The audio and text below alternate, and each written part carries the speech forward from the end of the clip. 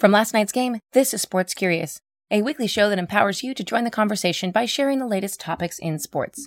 Thanks for joining us this week. I'm your host, Amy Butchon-Siegfried, and this week we are talking about the greatest spectacle in sports. And no, we're not talking about the porta potty races at the Preakness. We're talking about the Indianapolis 500.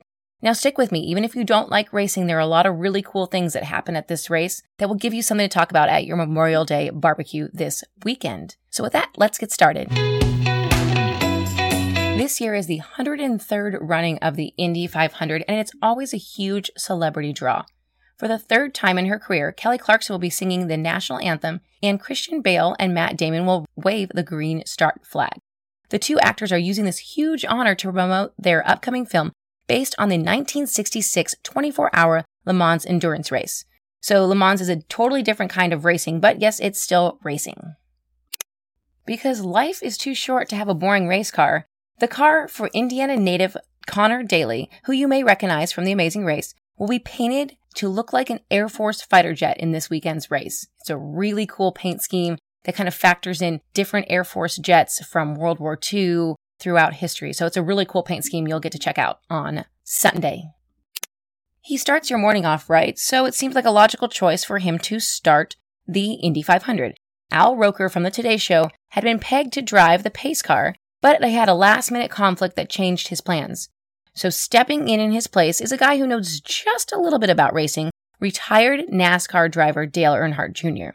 Earnhardt's going to actually take a break from his broadcasting gig of the race to spin around the track to lead the race.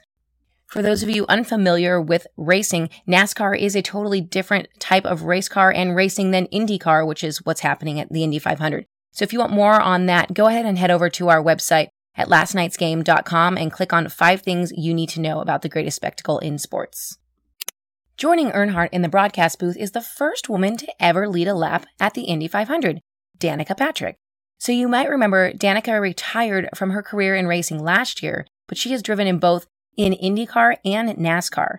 Another gal that you want to keep an eye out for on the racetrack is Pippa Mann. She is the only female driver to drive in the race this weekend.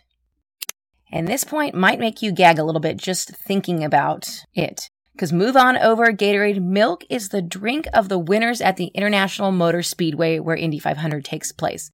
The tradition that involves the winners swigging milk after they win the race began in 1936 with Louis Meyer, whose go-to drink after a win was a refreshing glass of milk.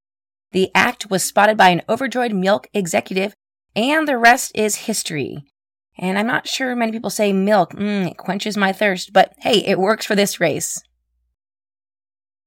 Well, that's it for this week. Thank you so much for joining us. If you enjoy the free content you receive every week, head on over to wherever you get your podcast. Make sure you hit the subscribe button, leave us a review, and of course, as always, please share us with your friends. We look forward to seeing you here next week for another episode of Sports Curious.